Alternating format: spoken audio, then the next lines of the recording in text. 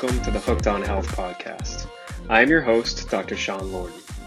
I am the author of Stop Aging in Its Tracks and the owner of Concierge Physical Therapy, a sports medicine physical therapy practice with multiple locations in Massachusetts. Please sit back and enjoy the show.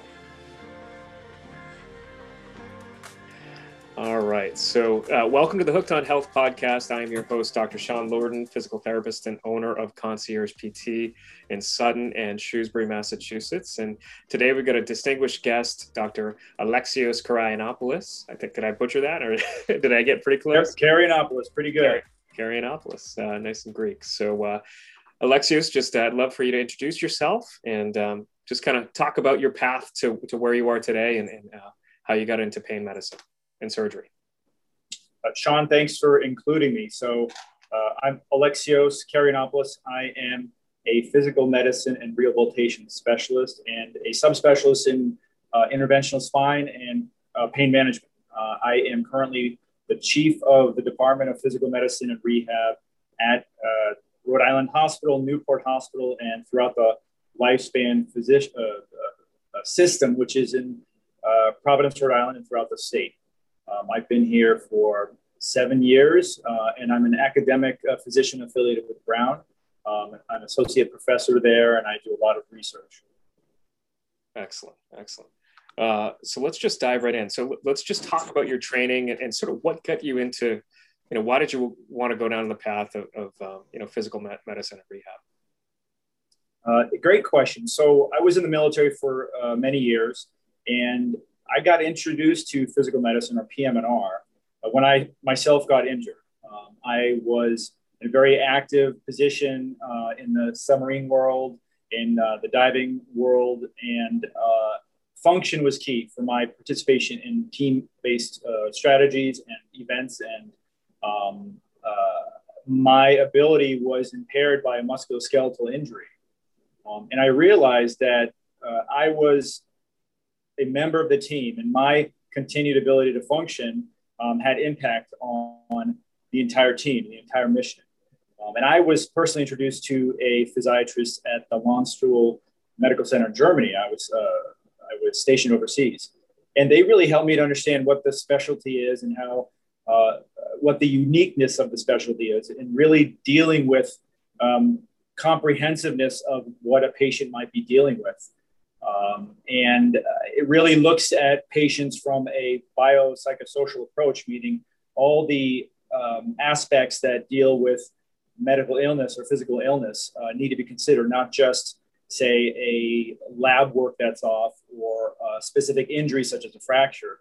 So it's a very comprehensive approach. And it resonated with me because being in the military and being in the teams out in the field, it really matters that everybody is coordinated together.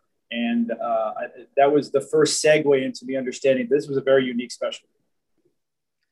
Yeah, I think that's great. And do you feel like the DO program, because you're DO versus MD, do you feel like that kind of, that helped? That's more of like, from what I understand, just, from just a general, from the PT world. Yeah, DO another great question. And, do like the manips and things like that. So as you know, there are two types of physicians in the United States who can practice medicine and surgery.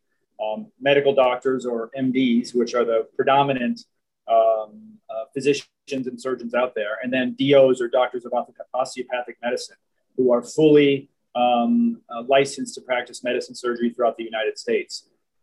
The advantage of DOs is that they receive extra training in musculoskeletal and neurologic issues related to the body. And they approach care in a very different method. And this history is a very long and proud tradition that stemmed from the mid-1800s that's been proliferated throughout the United States. And the approach is that the body has an inherent ability to heal itself, and that other forces come into play which can aid the patient to get better and to improve.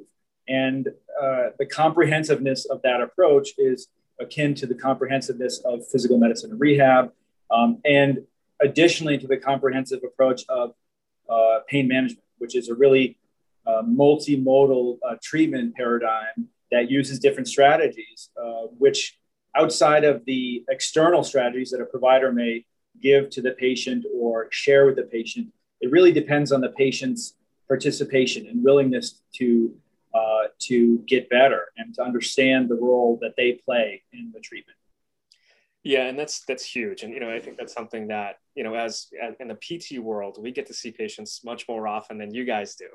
And, we talk about fear avoidance and that sort of thing, and I'd love to dive into that, but just there's such a psychological component to low back pain and, the fear avoidance and things like that. So I'd love to, have you touch on that a little bit later and how that affects outcomes, right? Because sometimes, and I've been through it myself, the first thing you do is, you bend and twist and you're in excruciating pain and you can't move, or you start to get that referred pain and you say, oh my gosh, I just need to not do anything for 3 days to a week.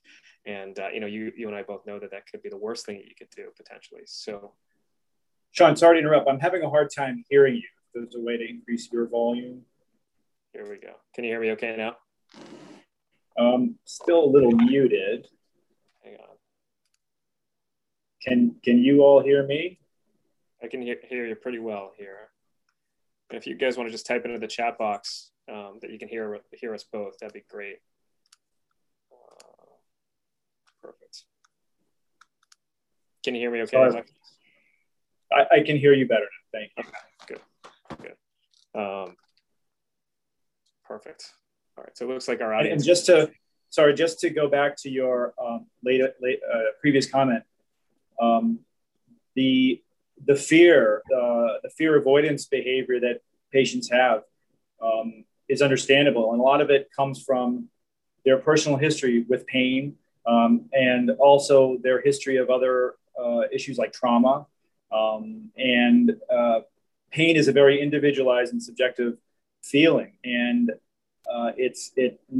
pain management, as well as rehab medicine and as well as rehabilitative medicine that you practice, takes into account all of these factors that influence somebody's loss of function.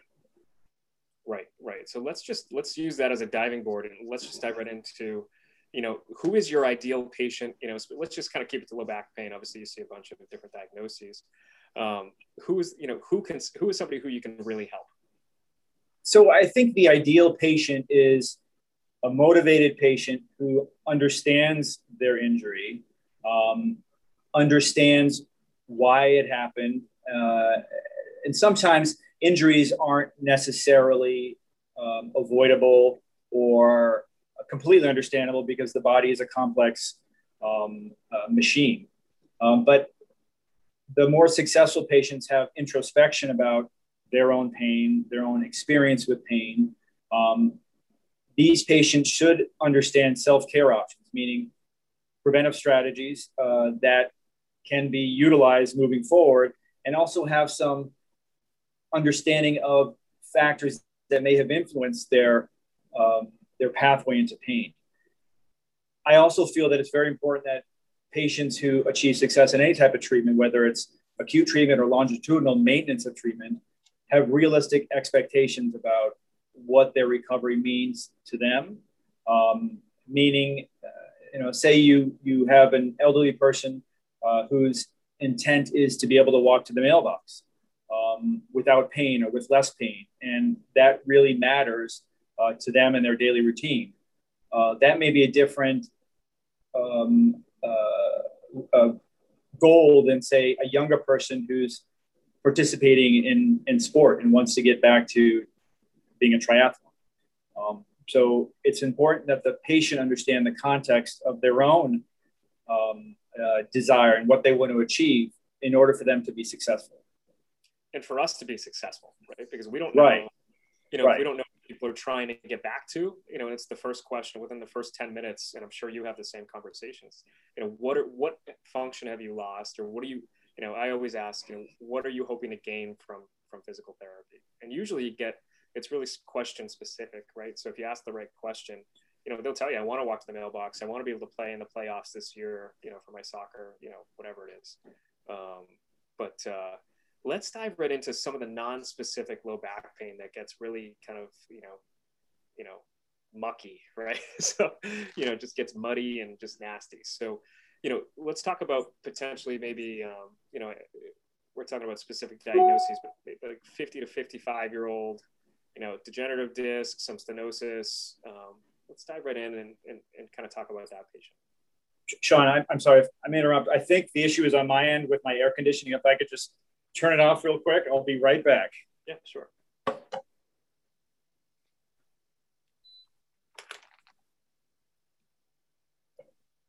Okay, I apologize to you and everybody else watching. So if my understanding of the question was the typical types of pain in a certain segment of population? Yeah, so let's talk about, and I think, and let's more so the patients that I have the most difficulty, and I think PT in general has the most difficulty getting better, and this is usually without MRI, right? Because most patients come to us without an MRI until they've, failed PT or had a good outcome. We kind of work through a movement-based diagnosis, and we do our functional tests and things like that. But for those listening with low back pain and without, a firm diagnosis from, with, an anatomical diagnosis from an MRI, that 50-year-old with, just back pain, low back pain, how do you approach them? They come into your office, they say, hey, listen, I got low back pain. It's been going on for 3 to 5 years.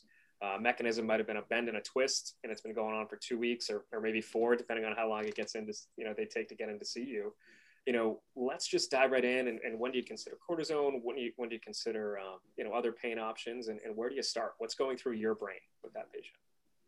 Well, I think it's really important to stratify patients in terms of certain buckets, and that helps to delineate what the treatment options could be. And this really is impacted by an appropriate, targeted, individualized history and physical examination. So if a provider overlooks asking the question, that could be the answer to understanding what bucket they fall in, the treatment is often going to fail. So from my perspective, in general, there are 3 buckets of patients with spine-related pain. It's sort of the chronic, non-specific low back pain, meaning there was no inciting event. It's been chronic, indolent here and there, exacerbations every now and then, sometimes hard to identify. And often these are the patients that are most challenging to treat because these symptoms have been here and there and treated by various providers or practitioners somewhat inconsistently. The second bucket would be patients with low back pain associated with what we call radicular symptoms, leg symptoms, for instance, or radiculopathy, which just means that there's pressure being placed on a sensory or motor nerve that may cause tingling or weakness in the leg. And that would be a separate category, and those patients are approached differently. And finally, the third category are patients who don't fit into either of those buckets, whose pain may be related to something else. For instance, an infection, a spinal tumor, something which isn't as obvious, or which doesn't necessarily add up when you're doing a history and physical examination. So something else that can't be overlooked. So in approaching a patient with, in their mid-50s, if I understood the question, it's important to stratify even that patient. You can't assume that there is any particular bucket they fall in until you ask the questions. As we all age, the degenerative process or arthritic process really affects us in different ways. And I have patients who are in their mid-20s who have accelerated arthritic findings that would otherwise be seen in patients much older, in their 50s or even 80s. And alternatively, I have patients in their 80s whose spines look like they're people in their 50s. So again, that speaks to the need for individualized assessment, diagnostic strategies when appropriate, and coming up with a specific individualized plan of care. That's great. And can you I would love for you to touch on just the correlations between the anatomy and pain, right? So, we know that, functional exam or not a functional exam, but an MRI might find herniated disc on 80% of folks who are 50 plus, or I don't know the statistics, you may know better, but not 80% of people 50 plus have low back pain. So can you just talk to people about what the anatomy really means, and if a herniated disc is a normal thing, and what they should expect? So it's always helpful when the patient's subjective symptoms correlate with true anatomical findings, or what we call objective findings. But patients with acute, subacute, or even chronic pain often have findings that are not necessarily correlated with objective anatomical findings. Meaning a patient with chronic non-specific low back pain may have leg symptoms or perception of numbness or tingling or even weakness. And those wouldn't be expected based upon the physical examination, which may not show that statically, meaning when you do the exam right then and there, or should you go down the path of diagnostic studies, which are thought to be, quote, normal. So anatomy is key. For any provider of spine care, which includes physicians and advanced practice providers and rehabilitation specialists like yourself, it's critical that we understand the anatomy, especially the neuromusculoskeletal system. And it's really important to put those systems or those body regions into a bigger context, meaning, say you roll your ankle and you have an injury, and then over time you develop back pain. And that injury, initial injury, may have changed the way your body moves or your body mechanics. So if you don't correlate the initial injury, rolling your ankle or stubbing your toe or something that would affect your ability to bear weight, say on that foot, or maintain full range of motion, then you'll miss the fact that that could have been the initial source of somebody's back pain. And when you look at the body as a whole, things make more sense. And there's a concept that I like, it's called tensegrity. And it essentially pertains to the interrelatedness of parts. And it's a very osteopathic-minded approach. It's a very rehabilitation-minded approach where you don't want to just look at the problem area. You really want to put it in context of the entire body. And that's where a very focused but comprehensive physical examination comes into play. Yeah, that's great. And, when I think that medicine is becoming more like that, Alexios, people are starting to look more at the whole body instead of, doing the quick forward bend, backward bends, and then just like a quick rotation, a down and dirty eval. And really, I know most PTs coming out of school now at least do the gait assessments, and, but it takes time for you to really get good at seeing anomalies and anominate rotations and things like that. And, I think on our end, after you've done it for a while, you can you get good at it, but it all matters. If you're not lined up at the bottom or you got a leg length, it could throw off QL, it could throw off a bunch of different things and really affect the low back over time. And I think that's where the most successful treatment comes into place is communication between providers like yourself and like me, where we understand the different perspectives. We can educate each other and remind each other about the holistic management of these patients. And it speaks to some of the problems with a siloed approach, by somebody who's just looking at one specific issue and not looking at it, whether it be a musculoskeletal issue or even a lab value that should be seen within the context of the whole system. And again, that's why I think we work so well with our rehabilitative colleagues like yourself. Yeah, no, that's great. So, let's say, there's plenty of patients that get better with PT for non-specific, even low back pain with radicular symptoms, herniated discs, spondylolistheses. Let's talk about options. Let's say I hit a wall, Alexios, at 6 to 8 weeks with a patient, right? And they're just sort of, they're 60, 70% better, but they're still in back pain. They've still got pain. And again, I'm thinking of, maybe 50, 60 years old, had probably a 10 to 20 year history of back pain.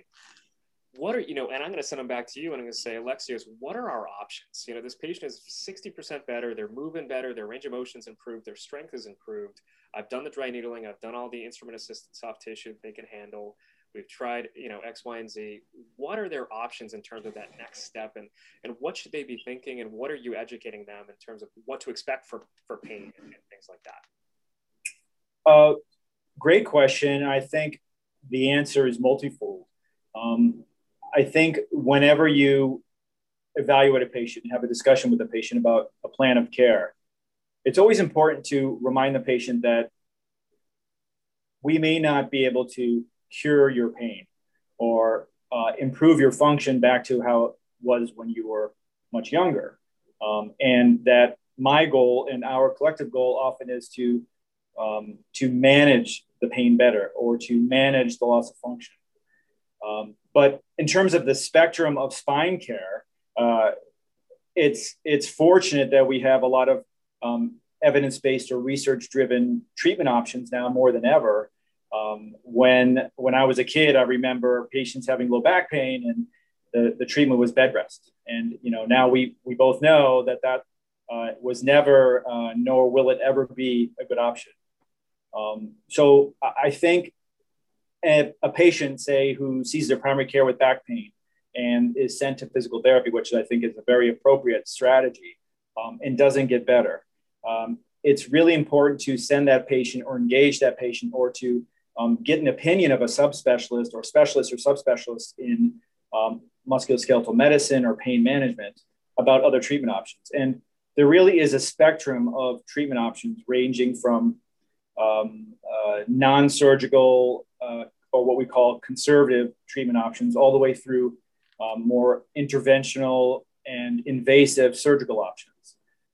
And from my perspective, it's always important to first understand the level of pain and the level of dysfunction and what the patient has been engaged in, meaning what has been tried and what hasn't been tried. For some patients who, say, go to the physical therapist or an occupational therapist for initial treatment, that's great. That's musculoskeletal care. That's education. That's prevention.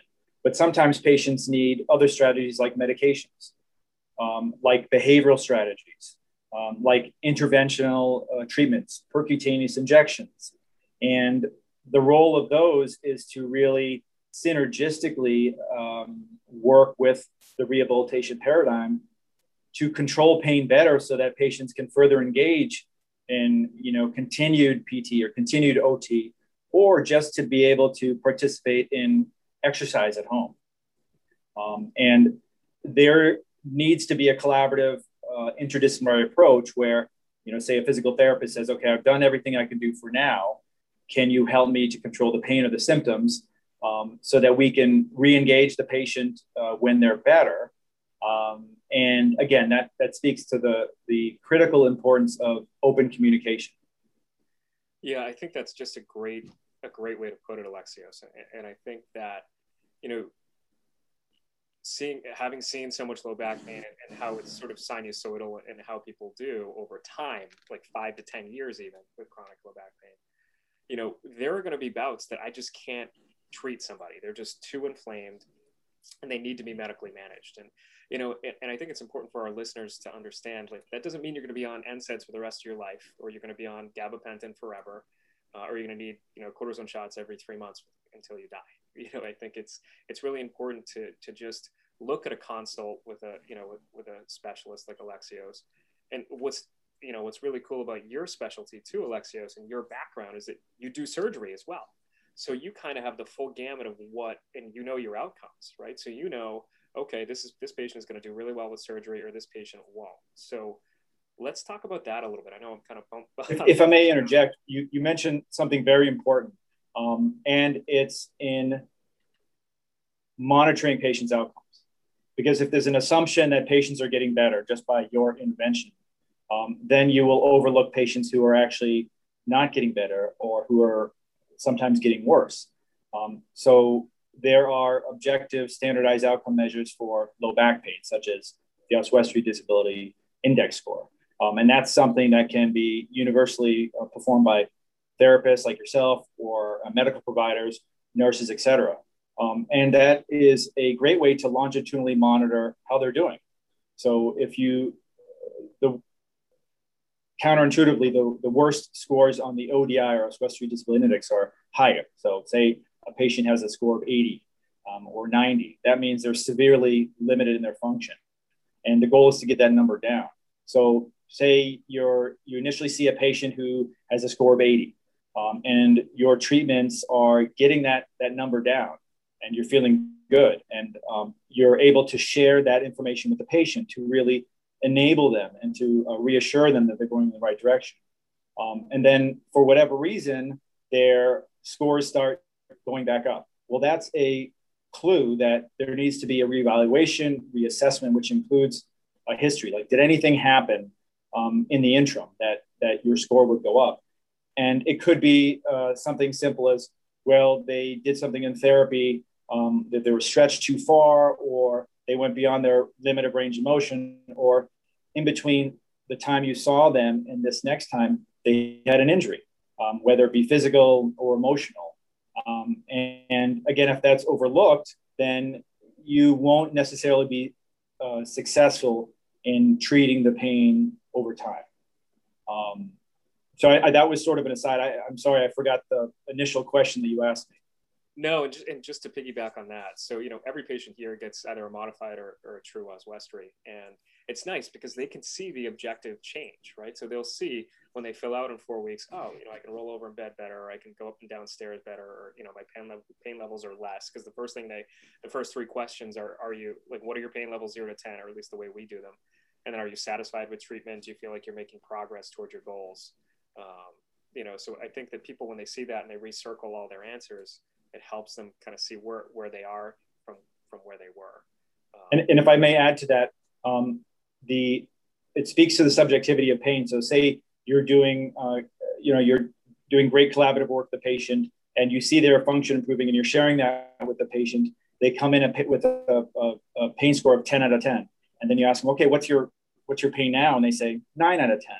Well, again, that 1 point improvement may be substantial to that patient, or speak to the subjectivity of pain, which has so many other factors, cultural factors, education factors, et cetera. But if you're able to show them objectively, oh, well, okay, the pain has improved only minimally or moderately, but look how much your function has improved. And that's a good way to reassure and educate the patient that they're going in the right direction. Right, absolutely. So I think that was an aside too. We were talking about surgical versus non-surgical approach.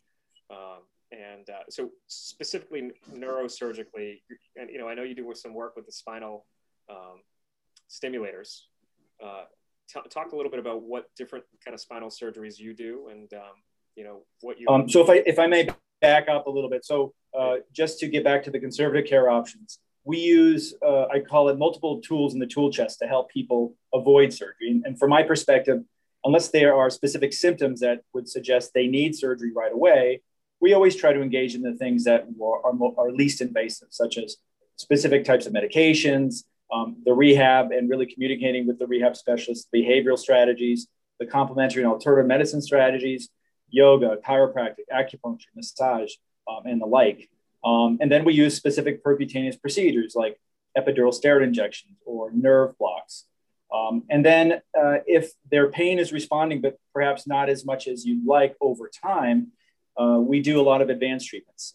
We do neuroablative techniques, which means applying electricity to the nervous system to essentially cauterize or ablate a nerve for nerve-related pain, which would improve their function. And then we march on to other things like peripheral nerve stimulation or spinal cord stimulation, which has several subtypes, which means directly applying electricity to the peripheral or central nervous system to control pain. And that works in different mechanisms, some of which are still unknown. But in general, spinal cord stimulation therapy or application of electricity to the dorsal columns, which is a specific area of the spinal tract. One of the mechanisms is this theory called the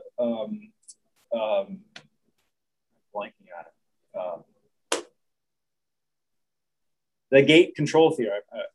I apologize. And it's essentially a reflex where the patient's nervous system is tricked into not feeling the same type of initial pain or nerve pain. And the patient instead feels an alternative sensation, meaning tingling in the areas where they're having pain. or with newer technologies, the patient doesn't actually feel any of that original symptom and just feels better. And so we call those treatments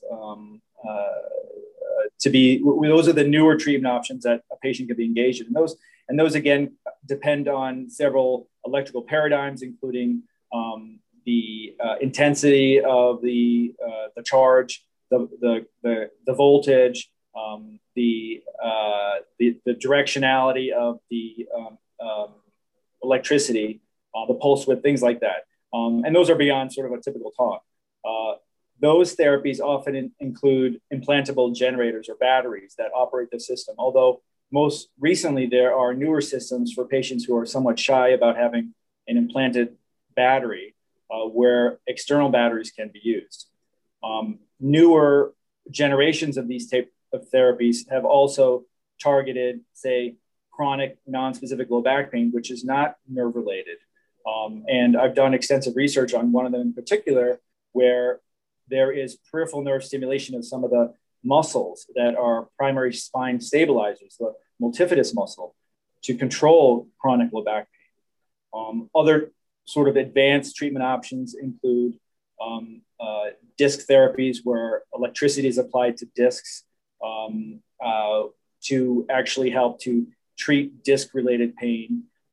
We also have a therapy called intrathecal drug delivery, where small amounts of very concentrated medications can be delivered into the spinal canal, avoiding taking a medication like morphine or OxyContin through the mouth, which has a lot of issues with it. There's been a big focus on opioid abuse over the last many years. And that affords the ability, that affords pain control that is more provider controlled to avoid long-term effects of addiction per se, and it creates a situation where there's a collaborative effort between the patient and the provider to really control the pain without having the bad side effects. So those are just some of the more advanced treatments that we do. Yeah, I mean, I've obviously got a million questions, but I think to save time, let's just talk about. I really love this.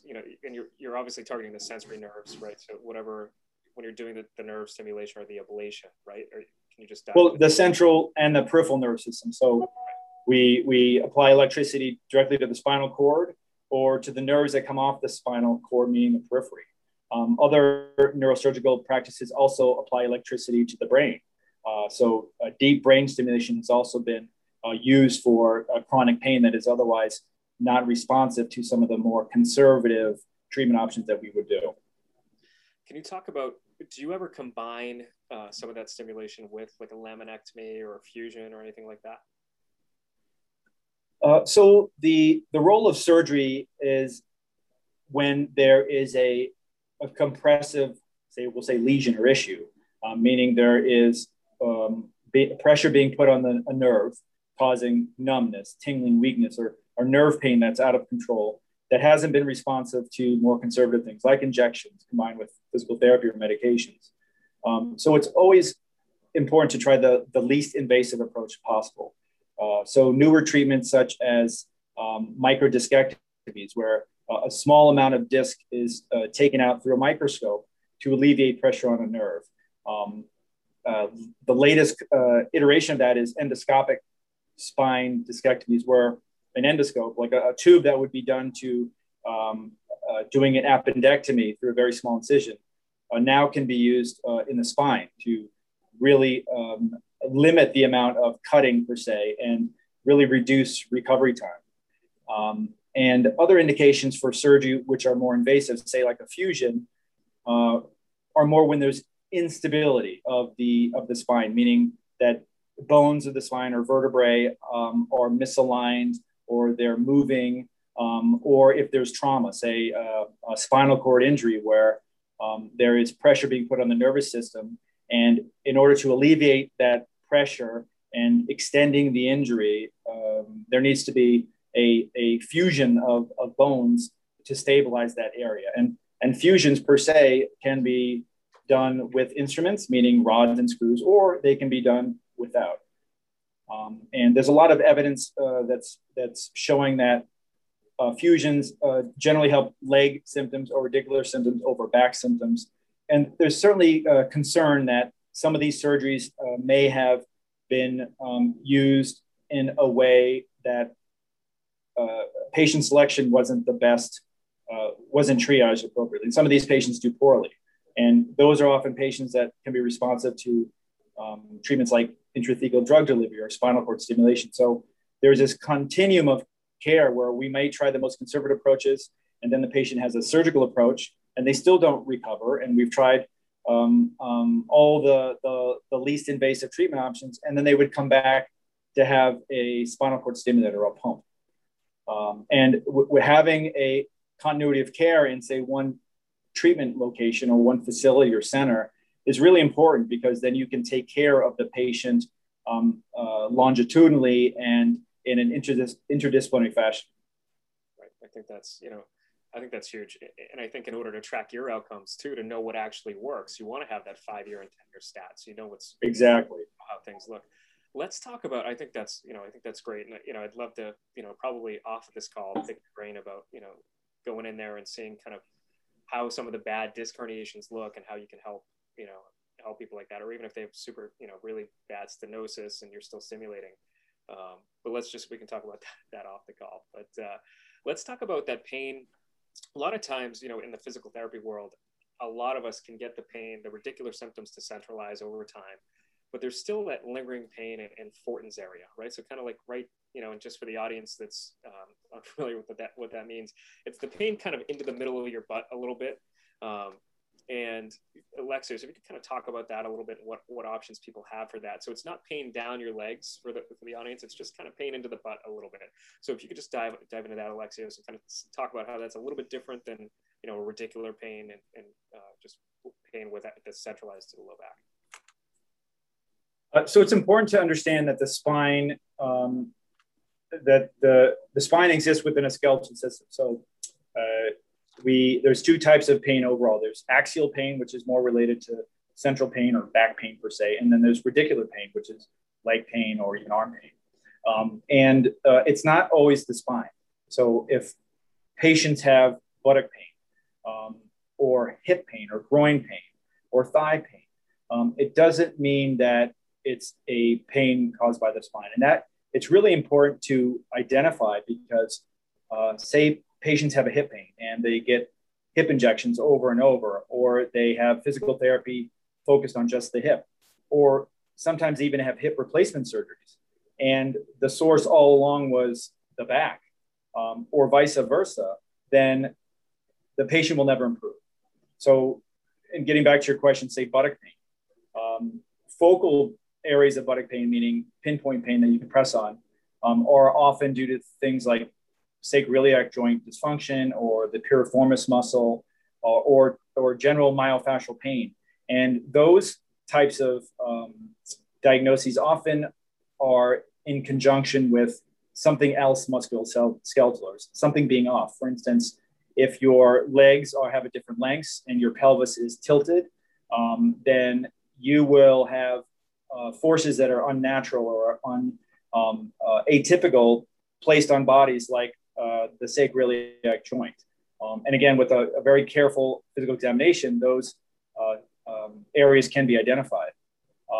The myofascial system in and of itself, which is the myofascia, is the connective tissue that overlies muscles and is below the skin, has incredible referral patterns that should be identified, because things like trigger point injections, which medical providers do, or dry needling, which therapists can do, can help address those in conjunction with therapy to really improve the patient's symptoms. Yeah, and I think it's, it gets challenging when you get kind of into the nitty gritty, and we do, obviously we do thorough assessments here, and we'll fix all the innominate rotations. And for the audience listening, it's your body moves in 3D, right? So you can have in flares, out flares, you can have anterior and posterior rotations. It just gets complicated. You can have up slip, down slip. So it just, it can get really complicated. So finding somebody who lives near you, who knows what they're doing, is really crucial, to identify all of these different things that Alexios is talking about. So I think I think that's great. It's just, number one, does it come from the spine, right? And I think if we can do repeated motion to figure that out pretty quickly. But then just maybe pressing your PCP for that X-ray of the hip, X-ray of the spine on top of the hip. If they just want to look at your hip, you have hip pain, have them, just look at the low back a little bit too. And I know sometimes Alexios, it cuts off like L1, L2, L3, like you'll get L4, L5 in the hip. But, just depending on, what they order, it can, you're not always getting a full view of the spine A to P and then medial lateral, which we want. And especially if you're getting older too, we might want a little flexion extension X-ray of that too, to see if there's any instability. And if I may, I know the focus here is on low back pain, but say a patient has mid back pain, and the focus is on the thoracic spine or the mid back itself. And oftentimes pain in the mid back is referred from the neck or the shoulder or, areas above that. If you don't look at the body as a whole, then you'll have a difficult time diagnosing the fact that it's not where the pain is. It's somewhere else. Right. And that's, and for everybody listening, that's why it's so important to understand that, there's, I'm a big believer in the Barnes, in the fascial slings and, everything is interconnected. And, that's why stretching is so important. And, just finding somebody local who knows what they're doing and you can get an assessment from is just huge. But so we're kind of running out of time a little bit here, Alexios, and I want the audience to, have a little chance to ask us some questions if they have any. But what is your, if you had one or two things to give, for advice for the listeners, what would you give if people, for those suffering with low back pain or sciatica? Well, I think in general, it's important to understand that the body has an inherent ability to heal itself. And that resonates even with back pain, that most back pain syndromes get better over time, whether there's intervention or not. So often that means that education and reassurance may be the best thing to give to the patient. And that, I think the other factors that are important is that there needs to be a constant communication, collaboration, and partnership with the care team, so that it's bilateral, meaning it's not just the provider, it's not just the patient. There needs to be coordinated care, and that there is responsibility of the patient and the provider to manage together. And otherwise, if it's one-sided, the outcomes won't be as good. Yeah, and I think it's important that, and this is where healthcare is starting to get better, and we're looking at things. But, if I know that I'm at a wall with a patient, I can call you up, or I could call somebody, and say, hey, listen, Alexios, this person needs a cortisone shot this week. Can you get it done? And that sort of thing is just, sometimes that can't wait, and they just need to get out of that 10 out of 10 pain and get into the, take the week off and get into a state mentally and physically and emotionally where they can start to move again. Right. That collaboration, I mean, that's just so important. So I totally agree. But how can patients find you, Alexios? How can they reach out to you if they have any questions? So I work at the Newport Spine Institute in Rhode Island and Providence at multiple locations. Patients are always welcome to call me. There's a central number, 401-444-3777. And whether they're evaluated by me or one of my partners, I think it's really important to go to a practice that has a full spectrum of options, meaning all the non-surgical options that we've talked about, conservative care, through the surgical options, through the rehabilitative paradigm, and where there's good open communication, not only between the providers treating their pain, but also with the family primary care physicians and the internists, because these patients may be engaged in spine treatment, but when they're discharged, if they sort of fall off the wagon and they need to be reminded, then the primary care can be involved and say, these are the things that you talked about. These are the things you should re-engage in, and let's continue to collaborate.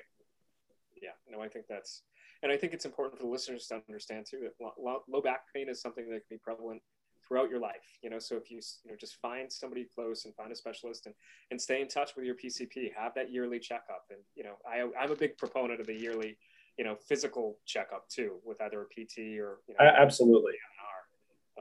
It's just huge. I think that's and to that point, even though most back pain is due to an inherent musculoskeletal issue, sometimes back pain can be more serious, a tumor, an infection. And if you don't communicate and update your primary care physician, those things could be overlooked. Right. You don't want to be written off as just having chronic low back pain. You want to, be able to have a conversation and talk through some of the red flags that we would. Right. Anything else, Alexios, that I didn't touch on? Or no, I'm happy to share my thoughts. If there are any comments or questions from the audience, I'm happy to share my email with you, and they can contact me directly. I think it's important for patients to understand that back pain will generally go away, and that it's no fault of their own where some people have chronic back pain, and that you really need to have a good communication with your care provider and a good rapport to make any progress.